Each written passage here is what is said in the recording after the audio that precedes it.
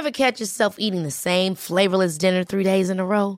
Dreaming of something better? Well, HelloFresh is your guilt-free dream come true, baby. It's me, Keke Palmer. Let's wake up those taste buds with hot, juicy pecan-crusted chicken or garlic butter shrimp scampi. Hello Fresh. Stop dreaming of all the delicious possibilities and dig in at HelloFresh.com. Let's get this dinner party started. Hey, I'm Ryan Reynolds. At Mint Mobile, we like to do the opposite of what Big Wireless does. They charge you a lot, we charge you a little. So naturally, when they announced they'd be raising their prices due to inflation, we decided to deflate our prices due to not hating you. That's right. We're cutting the price of Mint Unlimited from $30 a month to just $15 a month. Give it a try at mintmobile.com/switch. $45 up front for 3 months plus taxes and fees. Promo rate for new customers for limited time. Unlimited more than 40 gigabytes per month. Slows full terms at mintmobile.com. We're converting people one stomach at a time to what fresh food can taste like. You use whatever you can use and you respect every bit of it. You know, if it's in season, you use it. We need to study and we need to read and we need to know about our region and what it's doing before we can start putting things on dishes.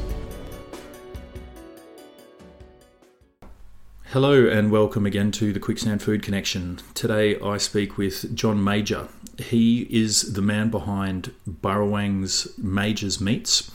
They are a second generation butcher. John is now passing all his knowledge on to his son Matthew, who processes all their cattle.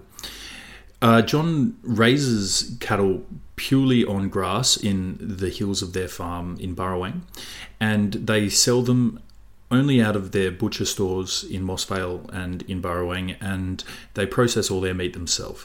John uses passive techniques to raise his cattle, and they live a healthy and happy life. He's very passionate about what he does. He's been in the game for a long time, and he knows a lot about the meat industry and butchery. And I really enjoyed getting to know him. It's a beautiful place out there in Burrawang, and I hope that you enjoy my conversation with John Mauger from Burrawang's Mauger's Meats. Well, it all started when Dad's parents moved to Robertson. They owned land in Robertson, and Dad grew up as a kid, went to school till he was about 11, and that was it, and then worked with his parents, and then later on a horse and cart, carting meat around to people with his older brother. And then when he was 18, he met my mother, got married and had a baby straight away, pretty quick. And they set up a little business in Robertson trapping rabbits at 6p a pair. Wow. That was their first business. As he moved along, he got into farming. He bought his first farm, which was called Thornhill, which was about 2 kilometres down the road from here, and borrowed the money. First season, he grew a 10-acre patch of cabbages and paid for the farm in that season. And he just moved on from there. He was a cattle grower, tried sheep, but they all got foot rot because it was so wet in this area at that time. So he basically just got into buying and selling fat cattle, which went along beautifully till 1972. He was adding farms and, buying and selling farms and just increasing things. In 72, he had a farm full of cattle, 700 cattle that were worth approximately $700 each on Monday. And on Wednesday, they were worth $200 each. So he was looking at the prospect of losing $500 per head for 700 cattle in 1972, which wasn't very nice. It was a financial problem. Anyway, so he got an idea. He said, well, I might be able to butcher these cattle, because I was a butcher once when he was a kid. So he opened up a butcher shop in Burrawang that had been closed down, and he started selling bodies of beef. And before long, he was selling 10 bodies of beef a week, and he traded his way out of trouble. And it was so good, he just kept the shop going. In 76, I left school and went into the butcher shop, and I worked with him 2 years later, he had a heart attack, and they thinned his blood down, and he said, it's too cold for me in this place, you're going to have to run it. We'll get another bloke to help you. So, yeah, from 1976 onward, I ran the butcher shop up until 5 years ago when my son took over running it for me. Mm-hmm. We grow our own beef and lamb on the farm, and we put them through the shop. Mm-hmm. We control nearly every aspect. I don't breed. I go to the Moss Vale sales, the Goulburn sales, Braidwood sales, and buy store cattle, which is skinny cattle. I bring them home.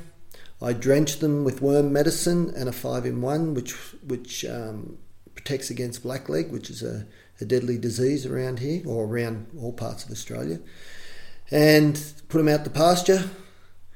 I grow them for approximately 6 months, and at that stage they're 18 months old or around that age. And then I take them to the abattoir. The abattoir processes them and bring them back to us in 24 hours, and then we age them in our cool room. By doing this, I control what happens to those cattle. I can use passive techniques so they're not being stirred up, because when you stir something up, their muscles become tense, and that's how you get that's one of the symptoms of tough meat. Breeding is another. You've got to have decent breeds. I maintain that you can get good ones of most breeds. I prefer British breeds. I use Hereford, Angus and Murray Grey and some of their crosses. I steer away from Limousin, although people say they are a good meat, which they are. The bodies yield well, so you get a high percentage of meat. It's a very low fat meat, but it can have a very poor temperament, and if you don't have a little bit of fat in your meat, you don't have any flavour in your meat.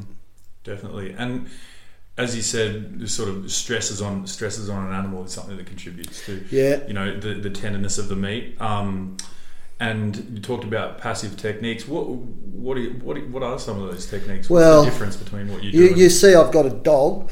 Yeah. That dog basically just drives around on the back of the motorbike. It helps me get the sheep in, because they are harder to corral, to get in the yards. But cattle are fine. I can just push them up slowly on the bike. The dog sits with me, and by not having a dog, barking and chasing and stirring up, that's things like that. Electric prodders, when you're loading cattle on your truck, most carriers use electric prodders to get the cattle to go where they want them to, but that puts an electric shock through them. If you've ever been stung by an electric fence, you know how that feels. Yeah. I do use a bit of polythene pipe just to tap them and head them in the right direction, but it's a lot more gentle than those prodders. Yeah, and I guess during their lives, they've got a beautiful pasture out here. Yes, the paddocks were all large paddocks, and when I took over the place, when Dad passed away, I re-fenced most of the place. I made the paddocks all smaller, so I can put more cattle in a smaller paddock and move them around a lot more regularly. And I'm basically at this stage, they see me coming down the paddock, I go over, open the gate, they come up to the gate, I open the next gate, and they run straight into the next paddock. They know what the system is, so they just go to the next paddock of grass. Yeah, they're probably happy to get to the next place. Yeah, they are, because they've eaten that one out. Yeah. They're usually in there 7 days. It takes them to eat out a paddock, and then I just move them into the next one. And they're happy munching away there, and 7 days later we go and do the same thing again. Great. Yeah. And obviously, you have control over that whole process of moving them to and from the abattoirs, taking them to your son, and being able to liaise with the person who butchers the meat to the standard that you want out of the beef is a great way to control that as well. Yeah. And I mean, you still sell your meat through the old butcher in Burrawang, and then you've also got a location in Moss Vale? Yeah, in the last 2 years we've opened a shop in Moss Vale. We've operated in Burrawang for 40 years, and might be more now. Since 72, you do the maths. We operated well, but Burrawang is an ageing community.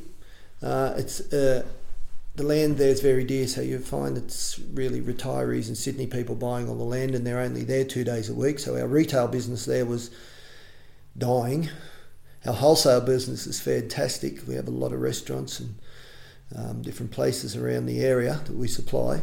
But we just felt we needed to boost the retail, so we opened up a shop in Moss Vale, and it's fantastic. Yep, great. And you've found, I guess, with opening that new location in Moss Vale, you'd probably be attracting new customers as well as, you know, having people that might be used to coming out to Burrowang to get their meat. Well, nowadays the problem with getting people to come from in town to Burrowang is convenience is a very important part of a person's life, and it's too far for people to drive to Burrowang. So that's why we figured if we go to Moss Vale to them, which they've only got to drive down the street, we're opposite the supermarket, so they can go in and get their groceries and then hopefully come across to us and buy their meat, which a lot of them are doing. We do a good product. Of course. You know, I look after it all while it's alive, and then once it's hanging in the shop, Matthew takes over, and we hang our bodies for a long period, like they're hung for a week, and then we break them up and we sell all the sausage trimmings. We put them in sausages and sell all the mince while they're still fresh, and then everything else goes into Cryovac. The rumps, all the good quality steaks and things like that go into Cryovac, and you don't get to eat one of them until they're 6 weeks old. Yeah. Because the aging process, post-mortem is also a very important thing in tenderness, and that is something that we have over supermarkets, because they're trying to show off their meat when it looks best, when it's day old or 2 days old, it's at its best looking, but there's no way it's at its best eating. So, yeah. And how did you come to that? About the 6 week mark, you find that it's a good point for you to be able to start selling? Well, you can go longer, but depending on the temperatures of your cool room. If your cool room runs at 0 to 1 degree, you could keep it in there for 8 weeks, 12 weeks, because it's basically frozen. But our cool rooms run on 2 to 3, which means the aging process just goes that little bit faster. And we've trialled it. We cryovac them for a week. We've cryovac it for 2 weeks. We've cryovac it for 3. And we've found by doing it 6, you've got, your meat is tender, but you've still got, after the cryovac's opened, you've still got a sort of storage life. You can still keep it 2 to 3 days. But if you've kept it for 12 weeks, you open that cryovac bag, you have to cook it straight away. Yeah. Yeah. So, we've found 6 weeks at the temperatures we store it is about right. And as you were saying before as well, not only do you have people coming into Moss Vale and Burrowang, you supply a lot of local chefs around the Southern Highlands. Yeah, we could do a lot of restaurants. I can name, I'll name some. We supply the Robbo Hotel. We supply the Cafe in Robertson. We supply the Burrowang Hotel. We supply 2 hotels in Mittagong. We supply the Imperial, which is the top place for a meal pub-wise and almost restaurant-wise in town. And I think you said they have like a special request for ribeyes from you, don't they? Yes, yeah. We do a dry-aged ribeye for them. I think it's 28 to 35 days dry-aged in our cool room. They're the only ones we actually dry-age for, because there's a lot of... When you dry-age something, you're not cryovacing, you're just hanging it in the cool room, and the outside skin of the meat does go dark, so all that meat has to be discarded once you cut it off. So it makes it a dearer product, but it's a selling... It's good advertising for them. They sell it that way, but the meat is bloody beautiful. Yeah, exactly. And I guess the advantage of being a small local butcher and having that close connection to the chefs that serve your meat to their customers is that they can make special requests from you, and you can provide them that sort of service, and that's sort of what develops a good food community and good culture between the producers and the chefs. relationships are probably the most important. Yeah. And I've said that in other forums before. I've had people say, "Oh, we don't know if our butcher's any good." And I said, "Well, go in and see him and talk to him and make him your friend and tell him what you want. And if he's a decent person, which most butchers are, they will sell you what you actually want. Like you might want to buy for price and they'll sell for price. You might want to buy for quality and they'll sell for quality."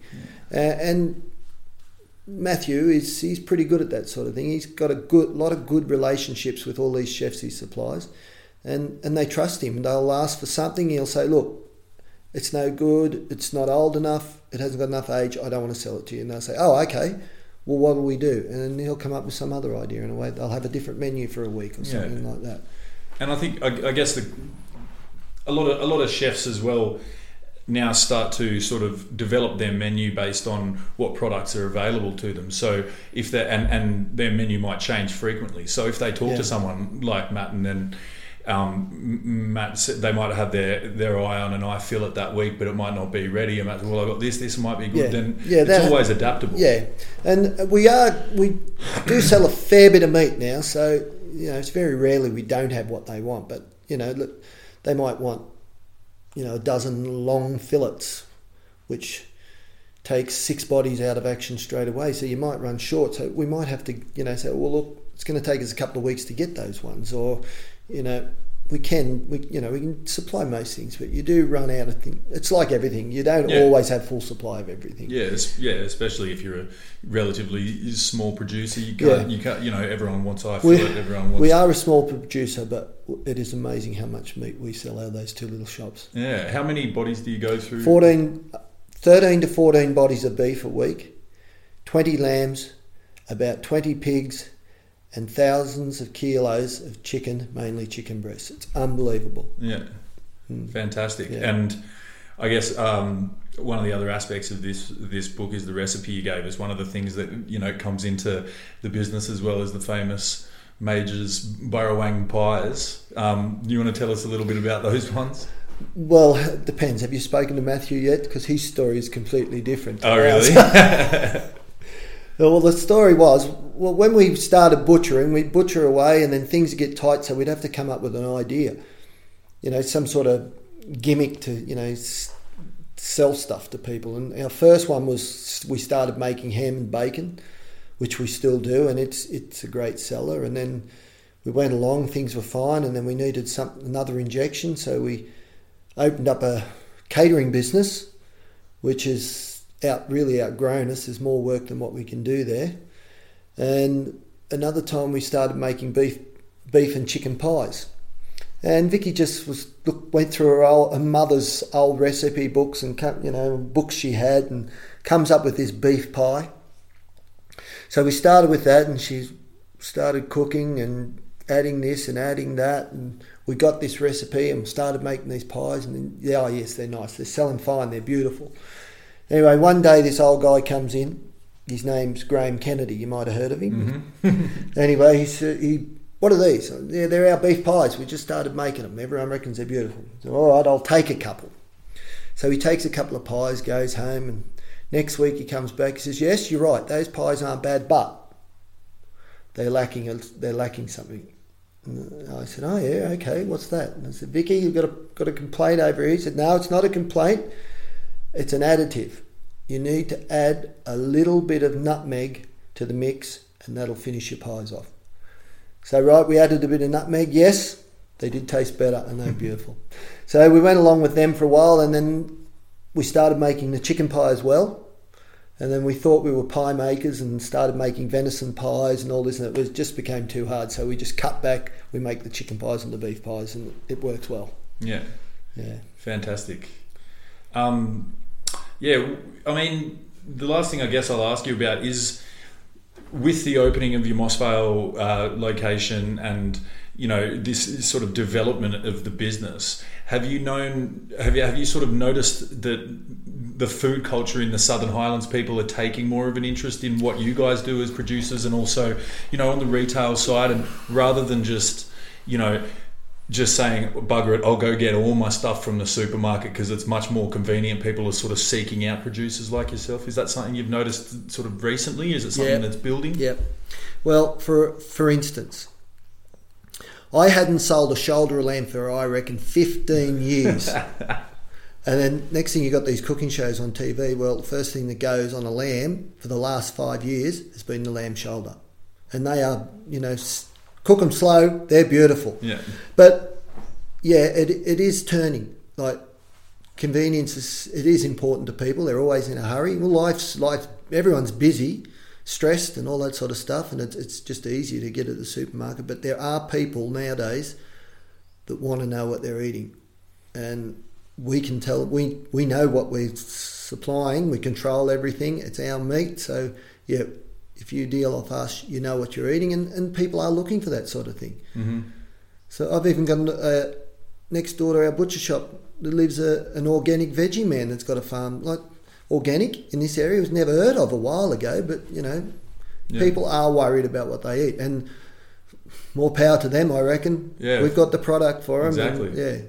And I guess, when I talk to old chefs that have been in the game for a long time as well, they used to even put a lamb shank on the menu and people wouldn't want to eat it because they go, that's the crap, isn't it? You don't want to eat that sort of thing. And now I think, with people's interest in food, with shows like MasterChef or whatever cooking show it may be, people are learning how to turn these what were called secondary cuts of meat into something beautiful. You just got to know how to do it, how to cook it. You can't just throw it on the barbie or whatever. Not all of them. No. There's certain steaks for barbecuing and stuff like that. Yeah. There's certain meats that you throw them on the barbecue, no matter what you do, they're going to be tough. Exactly. But people have got to realise you can use lesser cuts, but you have to cook at a lower temperature and you have to cook for a lot longer. Yeah. And you'll end up with, like, we can roast beef shin and it melts in your mouth like butter. Yeah.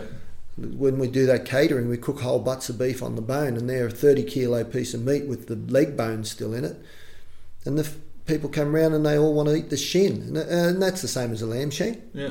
So yeah, definitely. Just cook it slowly. I mean, even since I've been cooking, I've noticed the price of those sorts of things increase. Like my mum used to be famous for a ossobuco, and used to be able to get shin for $2 or $3 a kilo, and now you're lucky if you get it for $8 or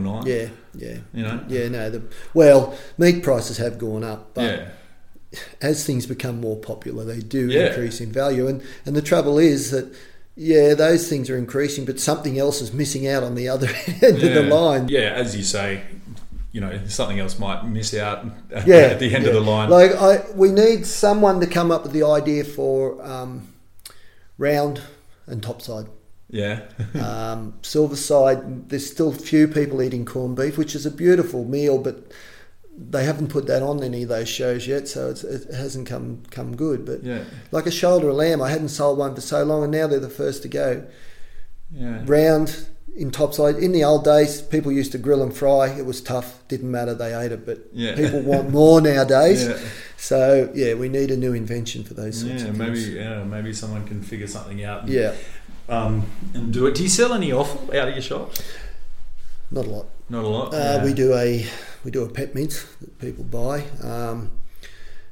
There was a restaurant fella come and seen Matt the other day, was talking heart and stuff like that, but it's not there yet. It will happen. Yeah, I think I was listening to the ABC the other day, and there was this fella from overseas, and he cooks all offal. Yeah. Heart and all that sort of stuff. Like, we make a brawn where we put pig's cheeks and ox tongue and stuff like that in it, and people love the brawn, but if we told them there was ox tongue in it, they probably wouldn't eat it.